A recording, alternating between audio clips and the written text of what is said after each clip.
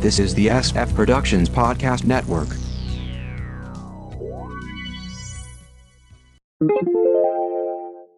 The Kinescope Initiative, Episode 173. A sitcom review in chronological order. From the SFPP and Television Center, take it away, Mark. Thank you, Announcer Bod, and welcome to the Kinescope Initiative, a sitcom review in chronological order. Let's continue with the sitcoms of 1990.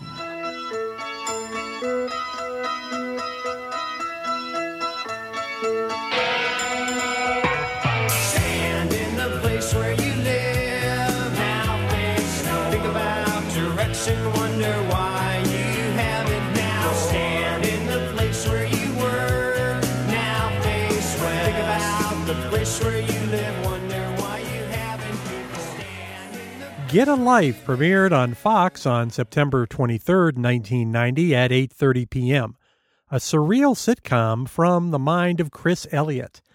He plays an adult newspaper delivery boy still living with his parents, played by TV legends Bob Elliott, Chris's dad, and Eleanor Donahue. He hangs out with his buddy Larry, played by Sam Robards. Unlike Chris, Larry has actually grown up with a wife, Robin Riker, and two kids, played by Taylor Fry and Zachary Benjamin. His wife doesn't want Larry to hang out with Chris. That's a good idea. In Season 2, Chris moves out of the house and into the garage of a retiree, played by Brian Doyle Murray. We covered Eleanor Donahue way back on Episode 11 for Father Knows Best. Chris Elliott was hired as a production assistant on Letterman's NBC series and was there from the beginning. He got some on-screen work in sketches, Google Chris Elliott Letterman cooking oil, and became a writer for the series.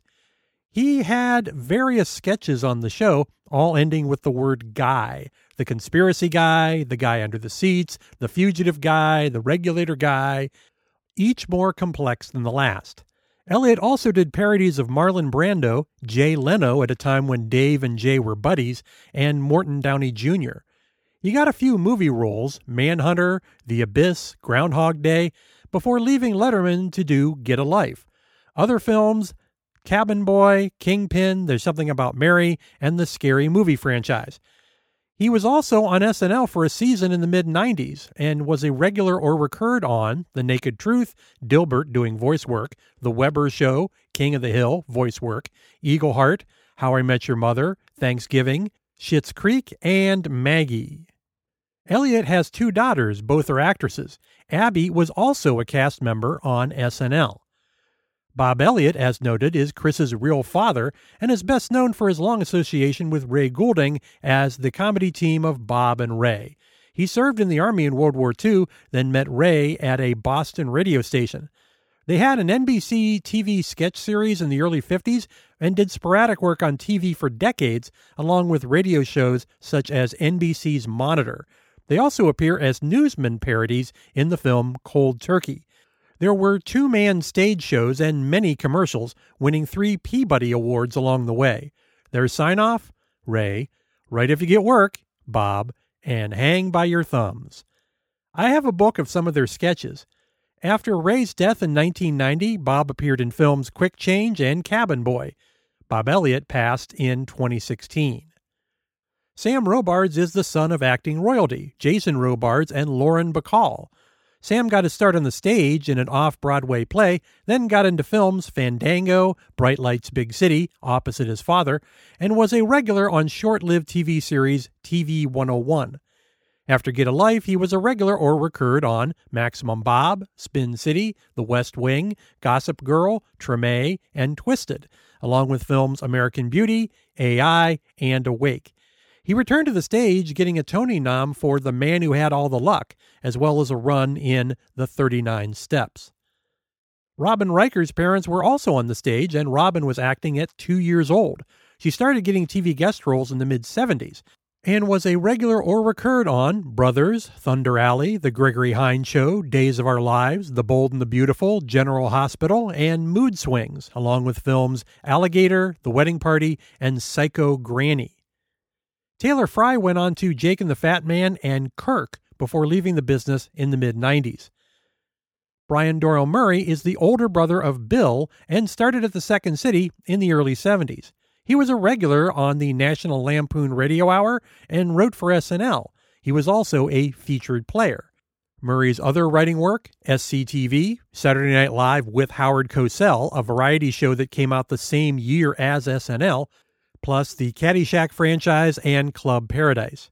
He appeared mostly in character roles in films Caddyshack, Modern Problems, National Lampoon's Vacation, 16 Candles, The Razor's Edge, Scrooged, Ghostbusters 2, JFK, Wayne's World, Cabin Boy, Waiting for Guffman, As Good as It Gets, and Bedazzled, and has been a regular or recurred on Good Sports, Bakersfield PD, The George Wendt Show, Love and Money, Yes Dear, The Bill Engvall Show, Sullivan and Son, The Middle, Lodge 49, with voice work on SpongeBob SquarePants as Flying Dutchman, Pigs Next Door, Lloyd in Space, The Buzz on Maggie, The Good Family, Motor City.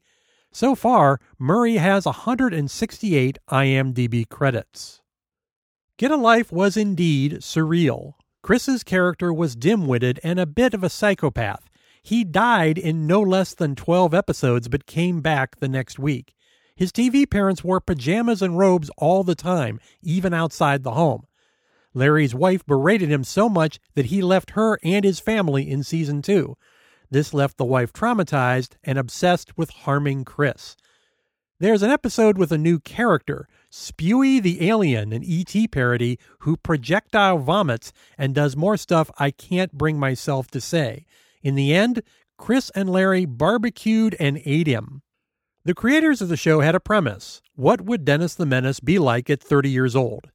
The show is also a classic sitcom homage. There are character archetypes sometimes played by their originators. Some actors would play multiple roles in different episodes. The backdrop in the opening credits is the Munster House.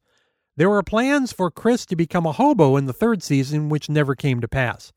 Due to music issues, it was littered with music of the time, and the show's opening theme was R.E.M's Stand. The entire series didn't make it to DVD until 2012. I did find an episode on YouTube. The opening shows Chris delivering papers on his bike. Chris's parents constantly undercut him. He gets scammed by a watch salesman. More than once, Chris goes into a narration with documentary video. When he protests by dropping his pants, he gets arrested, winding up running an undercover sting. The cop gets so annoyed with him, we see him point his gun at Chris's head. We go to black, and we hear, "Ow!"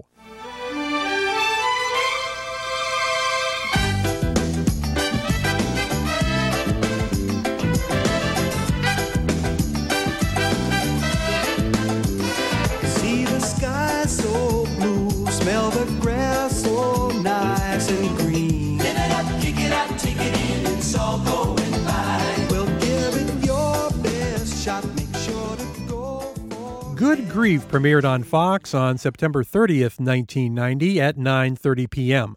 A vehicle for stand-up/actor Howie Mandel set in a funeral home in Ohio. He plays Ernie, who runs the place along with his sister Debbie, Wendy Shaw, and her straight-laced husband, Warren, Joel Brooks. Ernie's goal is to put the fun back in funeral, and he comes up with crazy schemes to do just that. Sheldon Feldner plays a handyman with Tom Posen as Ringo, Ernie's dad, who's always running scams. We covered Wendy Shaw in episode 103 for It's a Living, Joel Brooks on episode 110 for Teachers Only, and Tom Poston on episode 78 for On the Rocks. Howie Mandel was expelled from school after he impersonated a school official on the phone, hiring a construction company to build a school addition. He got work as a stand-up in his native Canada, and on a vacation to L.A., did a set at the Comedy Store. This led to a run on game show Make Me Laugh, as well as opening for Letterman's Act. There was also a CBC special and the film Gas, all before a long run on St. Elsewhere. He did the voice of Gizmo in the Gremlins franchise and appeared in films The Funny Farm and Walk Like a Man. Mandel did more voice work on Muppet Babies, all before his short run on Good Grief. For the rest of the 90s, he produced, wrote, and did voice work on Bobby's World with 2 Daytime Emmy noms, hosted a weekly talk/variety show, created the Amazing Live Sea Monkeys, and did comedy specials. In the 2000s, he became a game show host on Deal or No Deal in the US and Canada, getting an Emmy nom, and joined the cast of America's Got Talent, which he is still on. Mandel is well known for his severe OCD, refusing to shake hands, doing a fist bump instead. In retrospect, not a bad idea. Sheldon Feldner appeared in films Escape from Alcatraz, The Star Chamber, Howard the Duck, and Murder in the First, with a short run on soap and a lot of guest TV spots alongside Good Grief. Feldner passed in 2010. Good Grief was given a quick funeral, running 13 episodes. The show's creator had previously promoted the show's concept to every network and cable channel in 1983 and was turned down every time. I did find an episode on YouTube. The opening theme is generic 90s reggae with the cast dancing in a graveyard. Mandel/Ernie is manic, no surprise, partly because it's his birthday. His attempt at being more adult fails miserably. Meanwhile, Ringo runs a casino out of the funeral home, and Warren threatens to leave unless Ringo gets kicked out. There's a surprising amount of pathos, which seems out of place.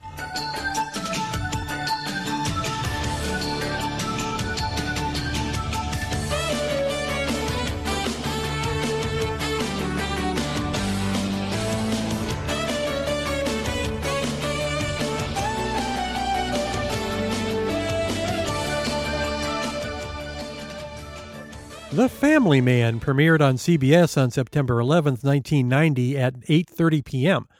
Yet another example of widowed man becomes mother and father to his kids.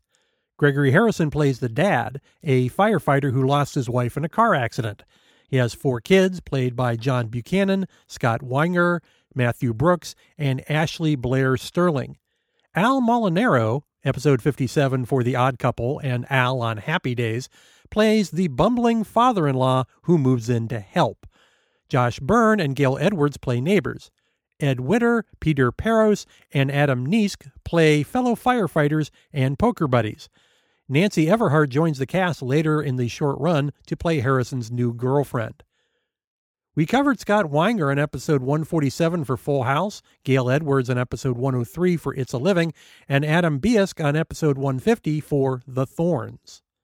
Gregory Harrison served in the Army during Vietnam as a medic, which would serve him well on his best-known role, the hunky doctor on MASH semi-sequel Trapper John M.D.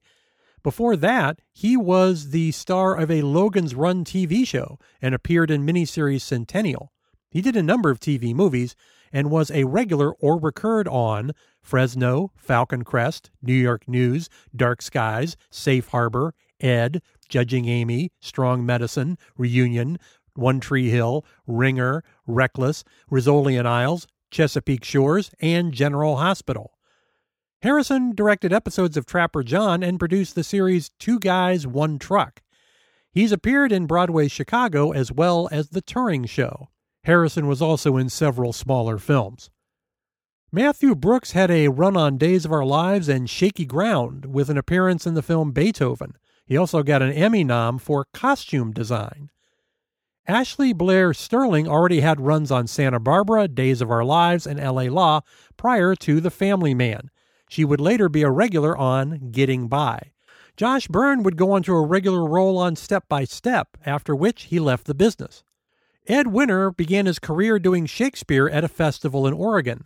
This led to Broadway in Cabaret with a Tony nom, and Promises, Promises, and another Tony nom. Being a Broadway actor, he got roles on soaps, which led to TV work on Adam's Rib, Karen, The Feather and Father Gang, Soap, Project UFO, Dallas, the 1984 version of Empire, Hollywood Beat, 9 to 5, Herman's Head, and The Angry Beavers doing voice work, along with films The Parallax View and Porky's 2. But Winter is best remembered as CIA operative Colonel Flagg on MASH. Winter passed in 2001. Peter Peros got his start behind the scenes, working at a special effect miniatures company. He moved on stage in theater and then began getting TV jobs. Knight Rider, The Young and the Restless, The New Adam 12, Santa Barbara, One Life to Live, As the World Turns as Dr. Ben Harris, and OWN soap The Haves and the Have-Nots. Nancy Everhart had a small role in TV movie Born Beautiful, which led to a lot of TV guest work. She was a regular or recurred on Houston Nights, Reasonable Doubts, The Untouchables, and Everwood. Everhard also appeared in Deep Star 6, The Punisher, and Another 48 Hours. The Family Man had a torturous road to completing a single season. CBS was desperately looking for younger viewers. They still are the oldest skewing broadcast network, and they turned to Miller Boyett for help. CBS had just grabbed the Hogan family from NBC, and they needed a sitcom to go along with it. The series was originally called 5 Alarm Family, but was changed to promote Harrison's role. Miller Boyett saw it as a modern My Three Sons. Both series were placed on Saturday night. Remember when networks hadn't yet given up on Saturdays? But each series dragged the other down, and the Hogan family was gone. The network still thought The Family Man could work, with plans to pair it with Spielberg cartoon Family Dog, naming it The Family Hour. But the cartoon fell behind in production. Family Dog didn't reach TV until 1993, where it failed miserably. Finally, The Family Man returned in the summer, with 2 of the poker buddies gone and Everhard added as a love interest, to be shown 2 nights a week. Monday episodes would concentrate on the dad, while Wednesday episodes would focus on the kids, with appropriate lead-ins for each. It still didn't work, and the show was gone. But the late cancellation resulted in shots of Harrison in the next fall TV season's promos. I caught an episode on YouTube. The opening is classic Miller Boyett, spotlighting each cast member doing something and grinning. It's a rare example of Miller Boyett without lyrics. The father-in-law is bringing over his new girlfriend, while the dad is asked to coach his kid's basketball team after the regular coach has heart issues, hilarious, and is pressured to only play the good players. At one point, it appears even the laugh track gave up, resulting in multiple late cues.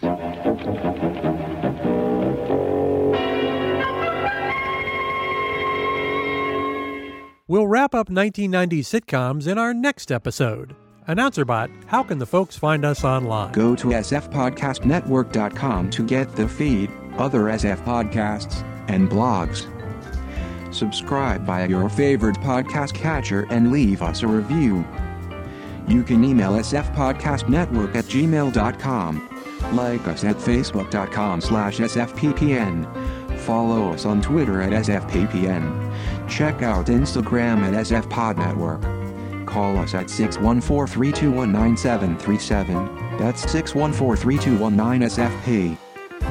Back to you, Mark. Well, I'm filing this episode in the archive. Tune in next time.